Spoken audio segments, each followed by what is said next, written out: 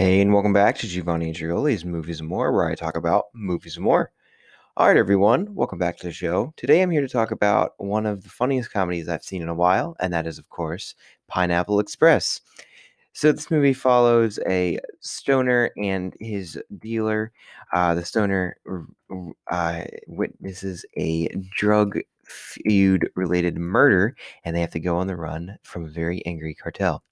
This movie is just hilarious, top to bottom. It is, like I said, one of the funniest movies I've seen in a while.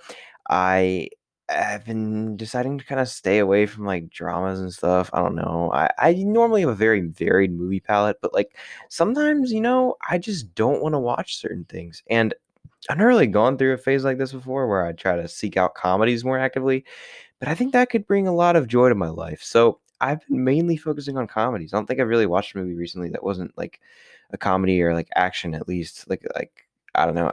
I guess action is kind of different. It's still fun, but like, whatever. It doesn't really matter. I've been doing a lot of comedies, shotgunning them, and some of them are stuff I've never seen or I've seen part of, but I haven't seen the whole thing. Step Brothers will be an upcoming episode. That's a classic movie that I've seen a little bit of, but I haven't seen the whole thing, and I really need to. I'm really excited. But this movie is one that I knew of vaguely. I knew it was very famous and it was very popular, well liked, and I'd seen like a bit of it on TV one time, edited for television. It was the very end, so I had no idea what was going on. And I was like, that's weird, and what a weird name for a movie. But actually after having seen it, this movie is so funny. The chemistry between Seth Rogen and James Franco is so good, and I think that's really what carries the movie for a lot of it. Uh, like seriously, it is one of the best comedy duos I think I've ever seen. The way they play off each other and like the way that they clearly are, they kind of want to be friends, but like neither of them is exactly sure how that's going to work out, and like the way they talk about that and stuff, it's very funny. Um, like Seth Rogen's just chemistry with everyone in this movie, his like manic energy and stuff is really unmatched. It's really funny, and I love just their exchanges. It feels like natural, but still funny, but still like lived in. And I don't know, it's just hits a perfect sweet spot that makes it just hilarious from the beginning to the end. The scene I think where they're maybe the best is they're trying to escape they're trying to escape, and he's trying to use his belt buckle to cut the duct tape. That scene had me howling. Oh my god. And he's like, I'm your best friend. I'm gonna save you, man. So funny, dude. It was so good. That whole thing was so good. The whole ending part was one of the best parts of the movie. And I loved when Seth Rogen got shot in the ear. For a second there, I was like, wait, did he actually just shoot him in the head? I was super taken aback. I was not expecting that. But that whole climax is actually really good. The way they incorporate action and comedy is very good. That's actually a skill. It's very difficult to pull off well. And this movie does it like professionally. I mean, the fight in the apartment is so funny, but also actually being well choreographed. I was really impressed by that. Like there are really good moves in it, but it's also hilarious. Like he's throwing him into the wall and they're beating each other with like the stuff around the apartment. And then he sticks his head through the wall with that like final move, and he's like, "Ah, too far." He's like, "Yeah, too far." That was all funny. They did a really good job in that fight in particular. That was one of the first parts of the movie where I was like, "Yeah, I really do love this."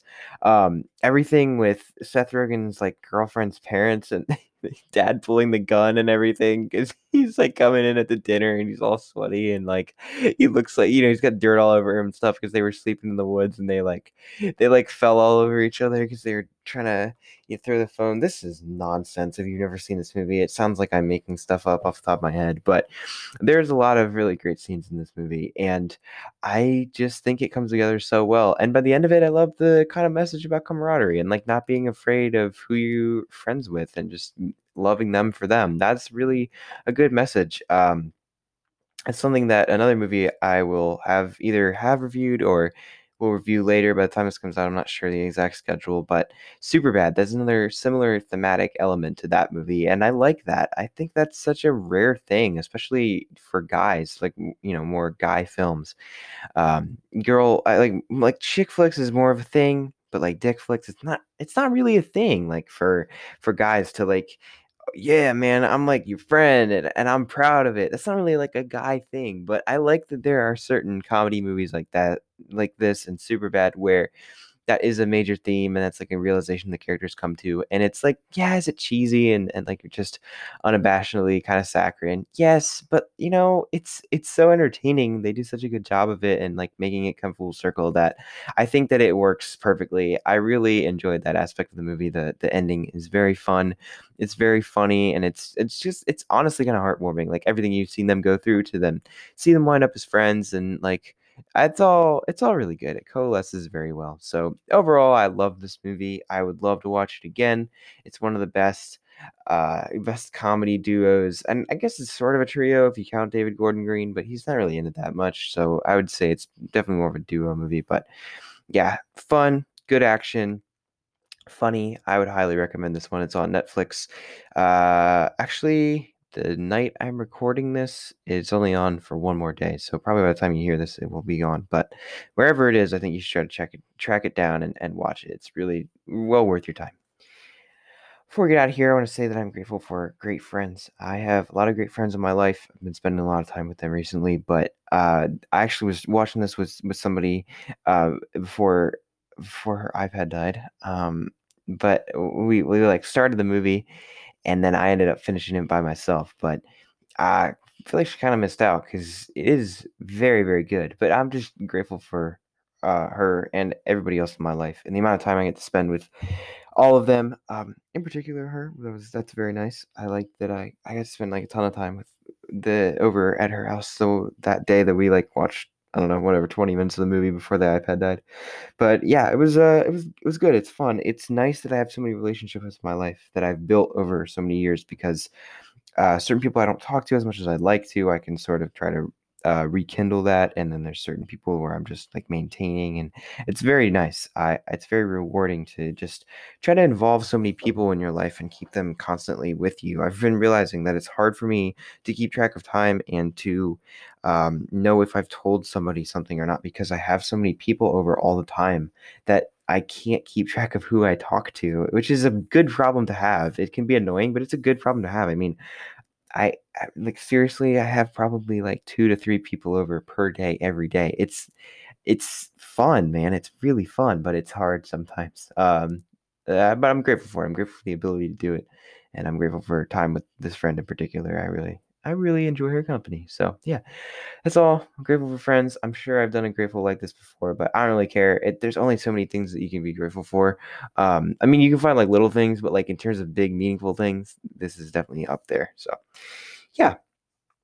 All right. If you like this show and you want to give it some love, please consider rating, reviewing, or review your podcast. 5 stars is super helpful. You can do it right in app. And while you're there, consider subscribing so you never miss an episode. I post these every Tuesday and Thursday, and some other times depending on what's going on in pop culture.